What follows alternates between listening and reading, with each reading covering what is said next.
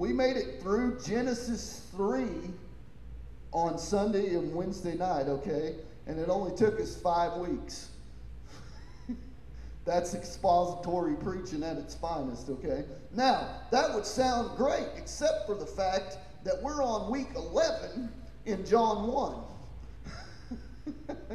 Amen? Now, my goal is to finish John 1 today, okay? We're the call of the disciples. We're right there at the call of the disciples in John 1, starting at verse 35, okay? We're starting at verse 35, and last week we spent a whole lot of time talking about the phrase that John used to describe Jesus as the Lamb of God who takes away the sins of the world. Amen? We're going to move on past that because we literally talked for almost an hour on verse 35 and 36. So we're going to read from there again to the end of the chapter, and then we're going to start discussing this. Amen? John 1, verse 35. Again, the next day after John stood and 2 of his disciples are looking upon Jesus as he walked, he said, "Behold the Lamb of God." And the 2 disciples heard him speaking, and they followed Jesus. Then Jesus turned and saw them following him, and said to them, "What seek ye?" And they said unto him, "Rabbi," which is to say, being interpreted, "Master, where dwellest thou?" And he saith unto them, "Come and see." They came and saw where he was dwelt, and abode with him that day, for it was about the 10th hour. One of the 2 which heard John speak and followed him was Andrew, Simon Peter's brother. He first findeth his own brother Simon, and saith unto him, "We have found the Messiah," which is being interpreted, the Christ. And he brought him to Jesus. And when Jesus beheld him, he said, "Thou art Simon, the son of Jonah. Thou shalt be called Cephas," which is interpreted, a stone. The day following, Jesus would go forth into Galilee, and findeth Philip, and saith unto him, "Follow me." Now Philip was of Bethsaida, and of the city of Andrew and Peter. Philip findeth Nathanael, and said unto him, "We have found him of whom Moses in the law and the prophets did write, Jesus of Nazareth, the son of Joseph." And Nathanael said unto him, Can there any good thing come out of Nazareth? Philip saith unto him, "Come and see." Jesus saw Nathanael coming to him, and saith unto him, "Behold, an Israelite, indeed, in whom is no guile." And Nathanael saith unto him, "How knowest thou me?" Jesus answered and said unto him, "Before Philip called thee, when thou wast under the fig tree, I saw thee." Nathanael answered and said unto him, "Rabbi, thou art the Son of God, and art the King of Israel." And Jesus answered and said unto him, "Because I have said to thee, I saw thee under a fig tree, believest thou? Thou shalt see greater things than these." And he saith unto him, "Verily I say unto you, hereafter ye shall see heaven open, and the angels of God ascending and descending upon the Son of Man." Let us pray. Father God, we ask that you would open your word to us this morning. Lord, we pray that your word would be true and every man be a liar, God. We ask that you would give us wisdom. We pray, Lord, that you would give us understanding. Let us have eyes to see, ears to hear, and hearts that would receive what your word says to us this morning. Let the Spirit bear witness with our spirit. We ask this in Jesus' name. Amen and amen. Now, before we get to exegeting these passages, when you're reading the book of John, especially here where a lot of Bibles will put a title here where it says the call of the disciples. And that in John is kind of misleading because John, or Jesus in this chapter, other than possibly Philip, does not call any of these men. Doesn't say, "Hey, you come follow me hey, Peter, come follow me. He doesn't say that to them outside of Philip. So the discrepancy we have in this call of the disciples and the other 4 or 3 synoptic gospels, Matthew, Mark, and Luke, which all agree almost on these things, we understand that they have a different order and that Jesus is actually calling them out of their boats. Remember? He says to Peter and Andrew, come and follow me, and they left their boats and left their nets. And then John and James, the sons of Zebedee, do the same thing. Amen? And there's a lot of debate over, well, why is this so different? And oh, see, the Bible doesn't agree. And that's what people who don't agree with Scripture always try to point out. Well, see, that's different. So it's wrong. The Bible's a liar now since it's contradicting itself. But the realities, if we look at it, and I'm going to take you through it really fast, okay? So you need to buckle your seat because I'm going to get through this so we can get to actually talking about the Scriptures. Amen? Reach over your neighbor, grab their seatbelt, and buckle it up because we're going to go through some biblical gymnastics for reading these Scriptures. Amen? Now, if you go to Matthew chapter 4, verse 18 through 22, you're going to notice something. Now, I'm not going to go read this. Well, maybe I will. I always say that, and then I think better of it. It's probably better just to go read it. Go to Matthew chapter 4, and we're going to read starting at verse 18. Verse 18, while walking by the Sea of Galilee, he saw 2 brothers, Simon, who is called Peter, and Andrew, his brother. Now I'm going to stop real quick because this doesn't make any sense why he's saying Simon, who's called Peter, and at this point nobody would know that he was Peter if we're just telling the story, okay? So the understanding is that they all knew that this was Peter because they're all writing in hindsight, right? We all got that, right? They're writing after the fact. Amen? This gospel was written well after Jesus' death, burial, resurrection, and ascension. Can we all agree? Amen. Okay. While he's walking on the sea, he saw 2 brothers, Simon, who is called Peter, and Andrew, his brother, casting nets into the sea, for they were fishermen. And he said to them, follow me, and I will make you fishers of men. Immediately they left their nets and followed him.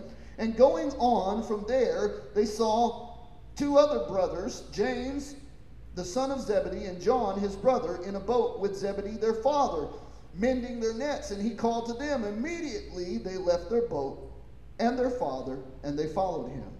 Now, this story that we're seeing in Matthew, this call that we're seeing in Matthew, absolutely does not look like the same thing that's going on here in John. Can we agree on that? Nobody's in boats. Nobody's on the sea. Correct? All right. Now go to Mark chapter 1. Mark chapter 1. Starting at verse 16. And again, we hear the same kind of language. Passing alongside the Sea of Galilee, he saw Simon and Andrew, the brother of Simon, casting nets into the sea, for they were fishermen. And Jesus said to them, follow me, and I will make you become fishers of men. And immediately they left their nets and followed him. And going on a little further, saw James and John, James, the son of Zebedee, and John, his brother, who were in their boat mending their nets. And immediately he called to them, and they left their father Zebedee in the boat with the hired servants and followed him. Now, can we agree that again, here in Mark, they're in boats, they're on the sea, correct? So this is not what's happening in the first in the first chapter of John. It's something else. Amen. We're seeing a pattern here. Now go to Luke chapter 5. Luke 5.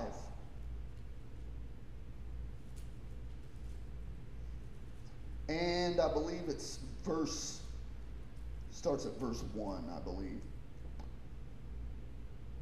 On one occasion, while the crowd was pressing in on him to hear the word of God, he was standing by the lake of Gerasat, and he saw two boats by the lake, but the fishermen had gone out of them and were washing their nets. Getting into one of the boats, which was Simon's, he asked him to put out a little from the land, and he sat down and taught the people in the boat. When he had finished speaking, he said to Simon, Put out into the deep and let out your nets for a catch. And Simon answered, Master, we toiled all night long and took nothing, but at your word I will let down the nets. And when they had done this, they enclosed a large number of fish, and their nets were breaking. They signaled for the other partners of the boat, of the other boats, to come and help them. And they came and filled both the boats, so that they began to sink. But when Simon saw it, he fell down at Jesus' knees, saying, Depart from me, for I'm a sinful man, O Lord. For he and all who were with him were astonished at the catch of fish that they had taken. And also were James and John, sons of Zebedee, who were partners with Simon. And Jesus said to Simon, Do not be afraid, for from now on you will be catching men. And when they had brought up their boats to land, they left everything and followed him. Now again, in Luke, we see boats, nets, fish. Amen? This is the encounter that's all being talked about. Matthew, Mark, Luke, and John. Agreed? Now, let's go back to John, and we're going to read John one more time, where this is supposedly the call of these disciples. Okay? We first see the next day again John standing with his two disciples, and he looked at Jesus as he walked by and said, Behold the Lamb of God. The two disciples heard him say this, and they followed Jesus. They turned and saw them. Jesus turned and saw them following him and said, What are you seeking? And they said to him, Rabbi, which means teacher, where are you staying? And he said to them, Come and you will see. So when he came and saw where they were staying, they stayed with him for that day, for it was about the 10th hour. One of the two who heard John speak was following him was Andrew, Simon's brother. He first found his own brother Simon and said unto him, We have found the Messiah, which means Christ. He brought him to Jesus, and Jesus looked at him and said, You are Simon, the son of John. You shall be called Cephas, which means a stone. Now, I'm going to stop right there because there's obvious here that we're not talking about the same encounter. Amen? The reality of what I'm seeing in John is a precursor to when Jesus then goes by and calls them to follow him off of the lake. No Jewish man would follow a rabbi they did not know, let alone did not know what they taught. Notice that Andrew comes and spends the day with him. Well, Andrew and an unnamed disciple that we assume is John. Amen? They spent the whole day with Jesus. And then Andrew goes and gets Peter. Amen? So what I would say is we're not seeing the same incident in John chapter 1. There's no water, there's no boats, there's no fish. Amen? Now everybody makes a big deal out of this because they want to try to disprove the Bible, and they want to try to make a case that the Bible's contradicting itself. But if we're looking at this in context, how many of we keep saying context matters, right? So the context of this story does not have the same elements. There's no water, there's no boat, there's no fish, none of that. Amen? What we see is young men who are interested in hearing this rabbi, but they don't know him yet. Amen? Now I want to underscore something. There's no call in this chapter, save for possibly Philip. There could very possibly be, this is a precursor meeting of these two or these four people. Amen? According to Matthew 4:12 through 7, which is just before what we read in the call of the disciples in Matthew, let's go back and look at this because I want to show you something.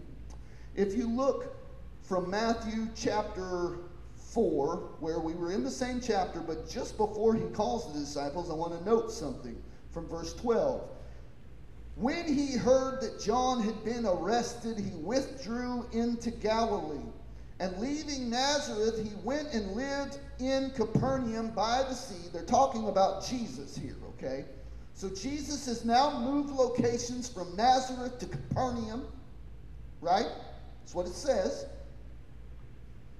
And leaving Nazareth, he went to live in Capernaum by the sea in the territory of Zebulun and Naphtali, so that what was spoken by the prophet Isaiah might be fulfilled, the land of Zebulun and the land of Naphtali, the way of the sea, beyond the Jordan, Galilee of the Gentiles. The people dwelling in darkness have seen a great light. For those dwelling in the region and the shadow of death, on them light has dawned. Now, verse 17 is very important. From this time, Jesus began to preach, saying, repent, for the kingdom of heaven is at hand. Now, what we don't have is a timetable between verse 17 and verse 18. We do not know how much time passed from verse 17 to verse 18. And if I was to take you to Mark, go to Mark chapter 1. We're going to go back to Mark. I'm going to show you a few things in Mark chapter 1. Verse 14. Now after John was arrested, Jesus came into Galilee, proclaiming the gospel of God and saying, the time is fulfilled and the kingdom of God is at hand. Repent and believe the gospel. Now, go to Luke chapter 4. Because there's a point that I'm making here and we're going to get to it. Verse 14. Jesus returned in the power of the Spirit to Galilee, and a report about him went out through all the surrounding countryside, and he taught in their synagogues and began being glorified by all. Now watch this. Jesus was in the area long enough for reports about him to go all over the countryside. So what I'm telling you is the gap between verse 17 and 18 in Matthew chapter 1 or Matthew chapter 4, that gap had to be considerable. We're living in an age of no telephones, so word of mouth was how things got spread around. So for all these people to even hear about Jesus in the first place had to take time. Amen? Jesus didn't just come out and all of a sudden come out of the wilderness and then boom, finds the disciples. Amen? What we're seeing in John is intimate relationships being formed. Okay?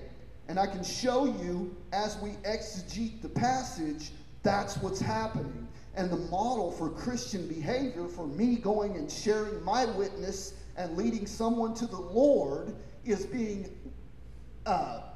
patterned in John chapter 1 when he's talking about the call of the disciples, so-called. What I would say this is the disciples first meeting Christ, the first encounters that they had with him. They didn't immediately follow him when they didn't know him. That was not the custom of following a rabbi. You knew the rabbi. You knew what the rabbi taught before you went and said, yep, I'm going to follow him. This is historical. This is culturally accurate. Amen? So what we're seeing here in John is not a contradiction. We're seeing a different event. Amen? Jesus was in the area long enough for word about him to spread throughout the countryside. Before the callings recorded in Matthew, Mark, and Luke, it was not customary to follow a rabbi you did not know or you had not heard teach. At any rate, I want you to notice something. Between Matthew, Mark, Luke, and John, we only have 6 disciples named. Okay? Only 6. And then only one more do we find out about their actual being called by Christ, which is Matthew, Levi, the tax collector, right? So 7 disciples are only ones that we have biblical evidence of their call, okay? The other 5 disciples that are part of the 12, we never know where Jesus calls them. We never know when they started following Christ. We don't know until later on, a couple chapters later, when Jesus picks his 12 apostles out of all of the thousands of people following him. He picks those 12 to be his apostles. So when he said, "You didn't choose me, I chose you," this is very accurate. Amen? We're not in debate about that. Amen? We're not in suspense. So if anybody tries to give you a case, well, oh, see, the Bible's contradicting itself, you can tell them, you need to go to our church Facebook page and website and watch this sermon so they can learn something. Amen? So we don't have to have, hey, the Bible does say stay away from stupid, foolish arguments. And if you don't want to have a foolish, stupid argument, just let me do it for you. Amen? And I'll do it. At any rate, we only have 6 of these disciples called, and we only have Matthew's call after this. Now, it's interesting that Matthew's call is always after the paralytic man gets healed. Matthew, Mark, Luke, and John, or Matthew, Mark, and Luke, where the call of Matthew, Levi, is in Scripture. It's always after the paralytic man is healed. They all wrote it this way. That's giving you a time frame. It's giving you a pointer in the midst of Jesus' ministry when Levi was called. What was happening around it. You can go look it up yourself. You can go to Matthew 9, Mark chapter 2, Luke chapter 5, and that's where the call of Levi is, and you'll notice it in your Bible. It's always after the healing of the paralytic man. And that call must have stuck out to those men, or at least we know Mark was a disciple of Peter, so Peter had to have elaborated this evidence to Mark. Amen. We know Luke was an apostle of Paul, so Paul had to elaborate this information to Luke, and Matthew saw it firsthand. Amen. So we understand that we only have seven apostles anyway that we actually can see when they were called, okay? So for people to try to make this a deal breaker on the Bible, when the Bible obviously doesn't make it of great importance to tell you about the other 5, okay? It doesn't make a case for every one of them and when they were called, amen? Because and if you go back and look, that's not the point of the story when they give you the call of these disciples, amen? The point of the story is they left everything they had and followed him. Amen. The point of the story is, oh, here I am. I'm following Christ and leaving everything. That's the point of the story. The point of the story is it isn't even who's called first. Amen. Now we know that several of the disciples had different names, like 2 names. Amen. We'll notice that in Matthew's account, you have Simon, Andrew, James, John, Philip, Bartholomew, Thomas, Matthew, Thaddeus, Simon, the Zealot, and Judas Iscariot. Okay? In Mark, you have Simon, James, John, Andrew, Philip, Bartholomew, Matthew, Thomas, James, Thaddeus, Simon, and Judas. They're identical, except for one of them is flipped around. And then Luke, you have Simon, Andrew, James, John, Philip, Bartholomew, Matthew, Thomas, James, Simon, Judas, and Judas. And then there's where another spot where people go, oh, see, the Bible's contradicting itself. Well, Judas is Thaddeus, okay? You don't have to get that mixed up. The actual name Jude or Judas is probably not his real name, okay? The way that it comes out, and I'll show you with Bartholomew, because when you read John, Bartholomew is never mentioned. But Bartholomew is always connected with Philip. And who does Philip go and talk to in John? Nathanael. Do you know that the word Bartholomew is an Aramaic term which means son of Salome or Ptolemy? So that's not even his name. It's just telling you who he's the son of. So he was obviously known by another name. And just if we're putting scripture together, Bartholomew, Bartholomew, Bartholomew connected with Philip. In every one of the other Gospels, Nathanael has got to be Bartholomew. Why? And why does John bring up his name as Nathanael? Because John lived near him and knew him. John didn't call him Bartholomew because John had a personal relationship with this guy, and he's giving you information that the other Gospels does not give you. Just like every other gospel that records Peter cutting the ear off of, and they don't all say Peter did it, okay? Some of them just say a disciple did it, right? But they tell you cut the ear off somebody. Only John gives you the name of that man. Why? Because John knew the temple priests, and John knew that man. That's how he's giving you that information. Amen? So we understand just deducing from Scripture, letting Scripture interpret Scripture. If Philip is connected with Bartholomew in all the three synoptic Gospels, in the book of John, when Philip goes and gets Nathanael, that this is that guy. Amen?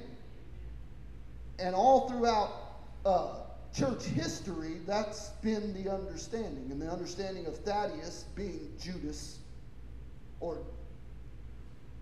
Jude, is also understood.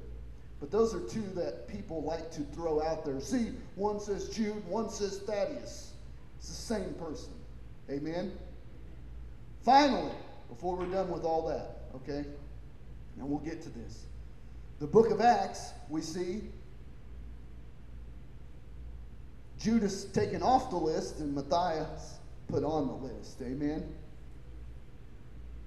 And there's other people that say, well, you know, there's Paul, and then some people try to make Barnabas an apostle. I don't know if anybody ever called Barnabas an apostle in the scriptures, but they try to make that case. All right. So now that we're done with all the laundry, we can get to the good stuff. Amen? Now, I like all that stuff. And when I was doing this, I'm going to be very honest with you. I was nerding out. I was geeking out on looking all that up. Okay? You guys are probably falling asleep, but I was over there going, yes, I love this. So let's get to the scriptures. First thing that we see in verse 35 is these two disciples, one of which we find out later is Andrew. They heard John say, behold the Lamb of God again, and they heard him say it, and then they saw Jesus and they followed him. Amen? Now, this is a pattern that we're going to see work through this whole storyline, okay? I want you to just pay attention. John witnesses to them, then they follow Jesus. Amen? Verse 36, behold the Lamb of God, reference to verse 29 where he says, behold to the Lamb of God who takes away the sin of the world. And we talked in great length about that last week. Amen? About what the Lamb of God is, why he came, the purpose that he came, what he accomplished. Amen? The atonement, justification, redemption. Amen? Verse 37, they followed because of the witness of the Baptist, and still others will follow on account of their witness. A pattern for future evangelism is forming later in this section. Now I want to go back, I want to skip way forward. Just in your mind, you think about this. John chapter 17, Jesus prays for himself. Then Jesus prays for his disciples. Amen? And then he prays for those who will believe on account of their testimony. Amen? And that's the pattern that the church has used from the very beginning. Even when they met the Lord, it was a pattern of Andrew spending one whole day, Andrew and John spending one whole day with Jesus. And then, soon as they get done, soon as the next day, Andrew goes and finds Simon and says, hey, we found the Messiah. Amen? Now, Rabbi, where are you staying? Everybody wants to put some big theological thing on this, okay? All they were asking is, hey, where are you staying at? Because we want to go stay where you're at because it's getting late. Amen? Isn't that what the passage even says? Go back to John chapter 1. We're going to read that real quick. We're going to keep hashing this out. Amen? There we go. Verse 39, he said to them, come and see. So they came and saw where he was staying, and they stayed with him that day, for it was about the 10th hour. Amen? It's getting late. They're like, hey, it's late.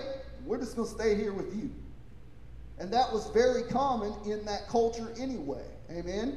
When you went to a town, you'd find somebody to visit with. If somebody was hospitable, which, you know, you were basically frowned upon if you weren't hospitable. Amen? So when somebody came to town, they didn't have a place to stay, you offered. Amen? So he's like, well, come on and see where I'm at. Amen? Jesus knew what they were looking for. First of all, he's God, right? It never was a question asked to Jesus, and he goes, I don't know, let me think about that for a minute. He didn't do that. Amen? He's God. He knew what they wanted. He knew who they were. It's very evident when he starts talking to Peter. It's very evident when he talks to Nathaniel. Now, I'll show you that the one with Peter could be explained. The one with Nathaniel cannot be explained. Amen? Now, let's keep going. They spent the whole day getting to know Jesus and no doubt listening to some sort of teaching. I'm not saying that Jesus was just expounding the scriptures to them, but they got a good feel for who this guy was. Amen? Like the same way you guys do when you go, when we all do. And you know, maybe you're going to come here today and you go, well, I ain't feeling this pastor, and you're going to leave. Okay, I get it. But the reality is they were checking him out. Amen. Who is this guy? Who's this rabbi? We want to know something about him. John said he's the Lamb of God. Let's go find out. I like people like that. Notice they were Baptists, okay? They were like, oh yeah, we'll go see if this guy's really the Messiah. Right? Just like the Bereans did. Paul came and witnessed to them Bereans, and they said, okay, that sounds good, but we're going to go get our Bibles now. We're going to look through the scriptures and see if you're right. Amen? Sounds like a Baptist to me. Amen? Come on, you guys aren't taking this as funny as I am, okay? I think it's hilarious. So they spent the whole day with Jesus, and Andrew, as named, here we find in verse 40, if you look, verse 40, it says, one of the two who heard John speak and following Jesus was Andrew, Simon Peter's brother. Now notice here, John is calling Simon Peter even before he gets the name Simon Peter, so we realize this is happening because he's writing in hindsight, amen? He's letting you know which Simon it is. Not Simon the Zealot, but Simon, the one they call Peter. Amen? John does the same thing with this guy named Judas or Thaddeus. What does John call him in his gospel? Judas, not Iscariot. Just saying. Now, every time we see Andrew, he's bringing someone to Christ. Every time in the book of John that we see Andrew, you're going to see Andrew again in John 6 and 8. Loaves and fishes. Remember? He brought the little boy with the sack lunch to Christ. And then later on, there's some Greeks looking for Jesus in John chapter 12, and Andrew's the one that brings them to Christ. There's a pattern developing here with Andrew about, well, look, I know who's got the answer. I ain't got him, but I know who has the answer, and his name's Jesus. Amen? And this is a pattern that we see starting to work in witnessing about who Jesus is and then bringing those people to Christ. Amen? This pattern, let's look at it. We're going to read the pattern. You're going to see the pattern now, okay? One of the two who heard John speak and followed Jesus was Andrew, Simon's brother. he first found his own brother Simon and said unto him, We have found the Messiah, which means Christ. He brought him to Jesus. See that? He witnesses to him. We found the Messiah. And then he takes him to Christ. And then Jesus, when he looked at him, he said, You are Simon, the son of John. You shall be called Cephas, which means a rock, right? Now, here's what I want to ask you, because a lot of people say, well, right here, this speaks of Jesus' deity, because he just calls Simon the son of John. How does he know that John is Simon's father? And people go, well, see, right there, it speaks to the deity of Christ. But I would argue, and I'm not taking away from the deity of Christ, because later on when he talks to Nathanael, it's clear that Jesus is doing something supernatural by seeing Nathanael when he was not in the vicinity to be able to see Nathanael. Amen? But Andrew, Simon's brother, had spent the whole day with Jesus already. Amen? And you're not going to tell me that Andrew didn't say, hey, I'm Andrew, son of John. And when he took him to Peter, his brother, Jesus can put two and two together and say, well, that's Andrew, the son of John. I'm sure that's Simon, the son of John. Amen? So there's a natural explanation for this one. I'm not saying that's what's right. I'm just saying that there is a natural understanding that if Jesus had spent all day with Andrew, there's no doubt that Andrew had to have talked about his brother or his father or his family or something the whole day that he's talking to him. Amen? So, it's possible. Not saying that it is. But if we keep reading, we're going to see Jesus talk to Nathanael in a way that is absolutely unexplainable. Amen? Andrew, after witnessing to his brother about Christ, brings him to Christ. Jesus calls him by his full name, speaking to him, Simon, son of John. You also will be called Cephas. Now, this is interesting that he's called Cephas here, and then later in Matthew, I believe it's Matthew 10 or 18, can't remember, where he's named Cephas. When he asks the disciples, who do men say that I am? Some say you're John the Baptist, some say you're one of the prophets, and he said, but who do you say I am? And Peter said, thou art the Christ, the Son of the living God. Flesh and blood have not revealed this to you, but my Father in heaven. You shall no longer be called Peter or Simon, but you will be called Peter, because on this rock I will build my church. Amen. So there's a discrepancy here, and people go, well, see, this is discrepancy because John's just remembering it wrong or writing it wrong, or it's made up. Well, all throughout the whole book of John, we're seeing John talk about Simon Peter, and he'll use them interchangeably, okay? He's writing in hindsight. But what I would say is, I can't discount Jesus coming and saying this to Peter. He had not yet called Peter, and Peter had not yet got the revelation of who Jesus was. Amen? Peter's just getting his name told him, hey, you're going to be called a rock. And I'm sure Peter was like, yeah, right. I'm just a fisherman, right? He had to have went back fishing because that's what happened. He got called off of a lake. He didn't get called right here. Amen? And Jesus doesn't call him right here.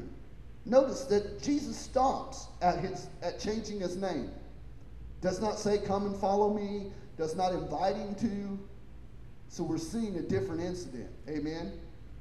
And obviously, Jesus told him at least twice that he was going to change his name to Cephas, or Peter, the rock. Amen? Now, another interesting note is that this name change, Peter, from Simon to Cephas, is one of 7 different Aramaic terms that John uses or gives you explanation for. And we've already read a few of them. Messiah, which is interpreted the Christ. Amen? That was another one of those 7.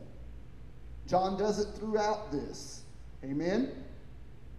Now let's get into the meat and potatoes, because this is the part I really like, okay?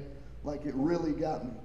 The pattern that we see in this next part is the same pattern that we saw with Andrew and Peter, and with John the Baptist and those two disciples of his. John witnesses to Jesus as the Messiah, the Lamb of God that takes away the sin of the world, and then they follow Christ. Andrew witnesses to Peter, and then Philip goes and finds Nathanael. Amen? Let's finish this right here. We're going to start at verse 43. The next day, Jesus decided to go to Galilee. He found Philip and said to him, "Follow me." Now, this is the only time in the book of John, in the call of the disciples, this is the only time that we get the word "follow me." And it's only to Philip. Now, Philip was from Bethsaida, the city of Andrew and Peter. Now, this is also interesting. Why are they giving us this information about Andrew? Because this is like literally all we know about Andrew other than him bringing people to Christ. Amen? There's not a whole lot more in the New Testament about Andrew than what we find here. Philip found Nathanael, there's not much more known about Philip. Philip found Nathanael and said unto him, "We have found him of whom Moses in the law and also the prophets wrote, Jesus of Nazareth, the son of Joseph." Now watch this. Nathanael does what most of us do. He doubts. He questions, right? He's like, well, who is this? Does anything really good come from Nazareth? What good can come from Nazareth? Amen?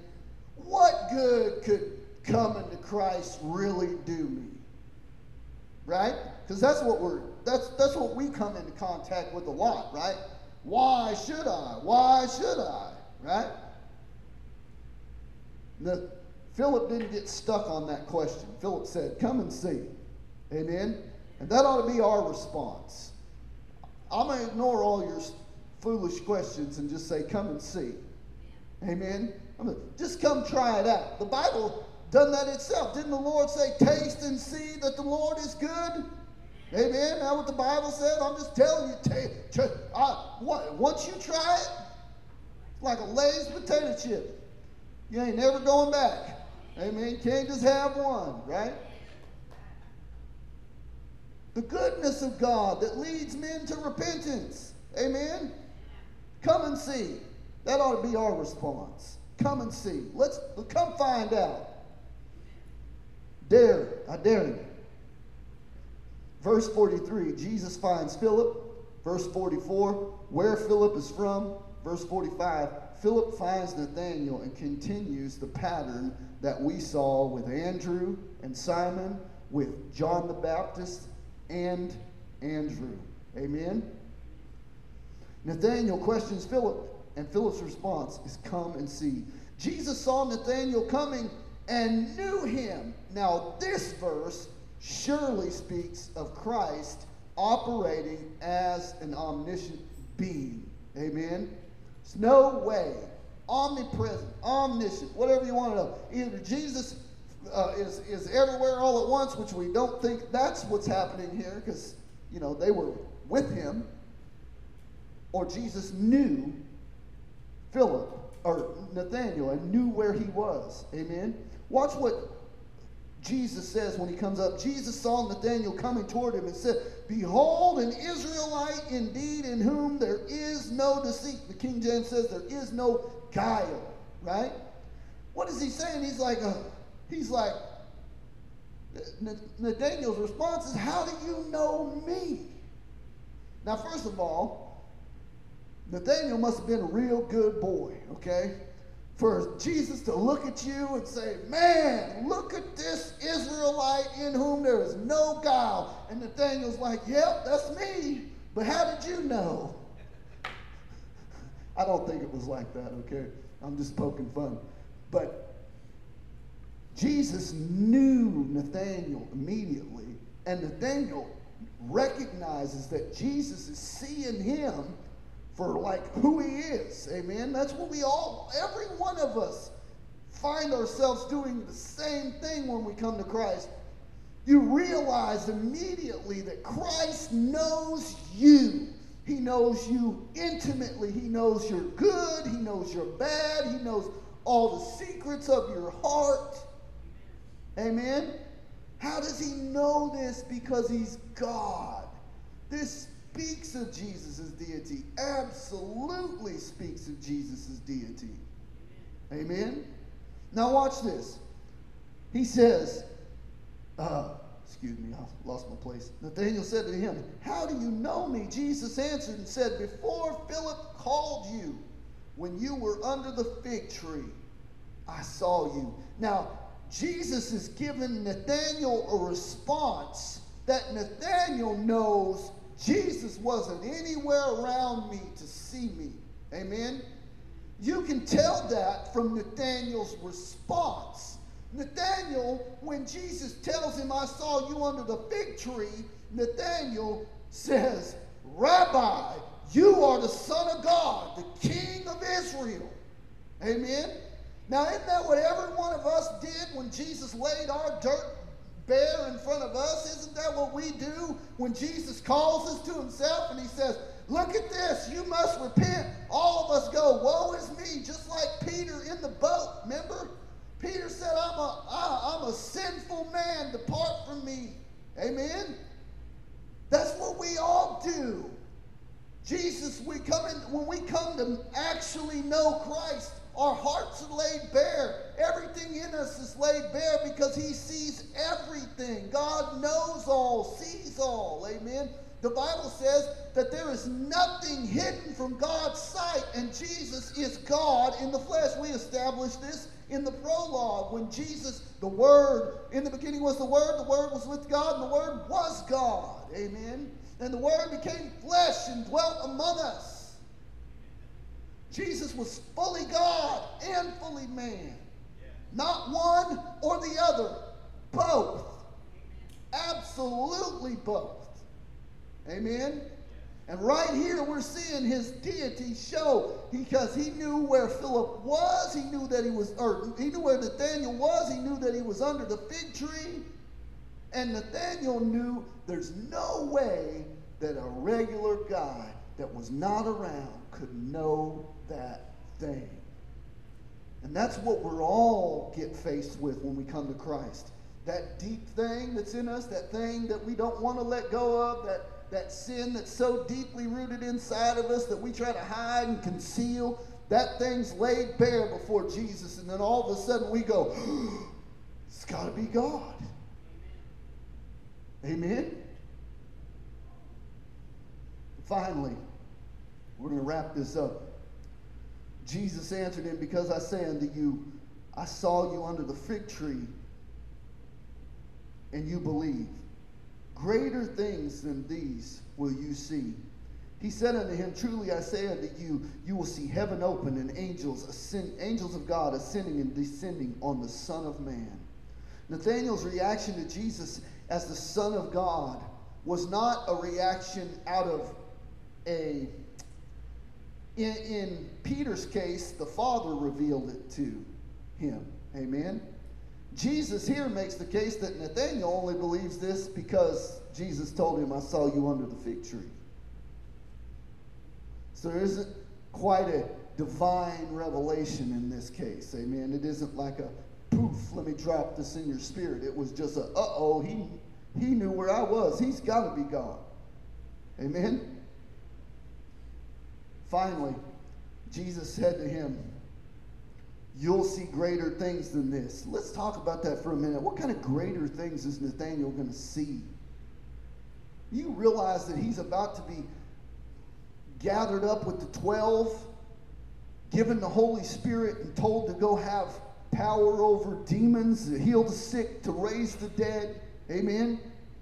And then later on, 70 of the disciples are going to be breathed on and told the same thing. Go out and witness unto me, and don't take a purse with you. Amen? You know what I'm talking about.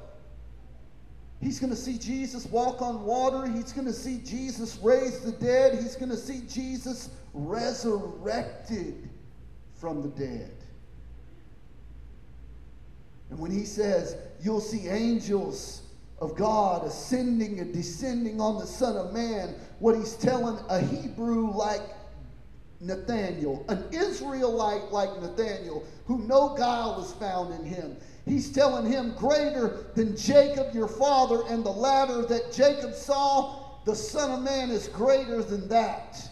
He's greater than the law. He's greater than the testament of those prophets and those great men of old, because he is the Messiah. He is the Son of God. He is the only way to heaven. Philip, Nathaniel, all of them are there when Jesus said there is only one way to the Father. I'm the way, the truth, and the life. No one comes to the Father but by me.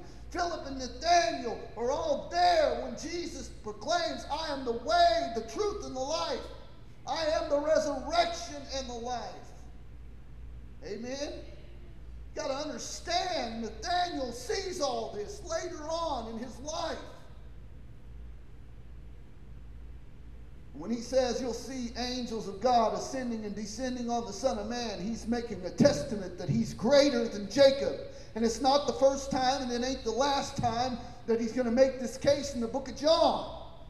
Because later on, when he's at the Jacob's well with the woman at the well, she asked him a bold question. She said, are you greater than Jacob, who dug this well and drank from it himself? He said, if you knew who was speaking to you, you would ask of him living water. And before that story's over, that woman says, I believe thou art the Christ, the Son of God. Everyone who had an encounter with Christ, a real, genuine walk of faith encounter. Pharisees didn't, because they didn't have faith in him. Jesus looked at them in John 10 and said, you don't hear my words because you're not of my sheepfold. My sheep know my voice, and they will follow no other. Amen? You hear the voice of God calling you. Do you see the pattern? The pattern is we go and witness that Jesus Christ is the Son of God, the Messiah, the way, the truth, and the life, and we lead people to Christ. The pattern for discipleship is set right here. The Baptist done it with Andrew. Andrew done it with Simon. Philip done it with Nathaniel. We need that kind of pattern in this church, in every church. Amen. We need a pattern of knowing how to proclaim the gospel truth, that Jesus is the only way, that Jesus is not just one of many ways, but the only way. That there's no way that I can get to heaven without Christ. Not a good work, not a good heart. I hate that more than anything. Oh, their heart's good. No, it ain't. The Bible says that the heart of man is deceitfully wicked above all things. Who can know it? The whole reason that Christ came was to give us a new heart. Amen? Ezekiel 36. I will take out of them the heart of stone and put in the heart of flesh. Why? So that I can be born again. Amen? You must be born again.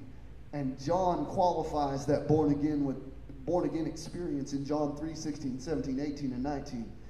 For God so loved the world that he gave his only begotten Son, that whosoever believeth in him should not perish but have everlasting life.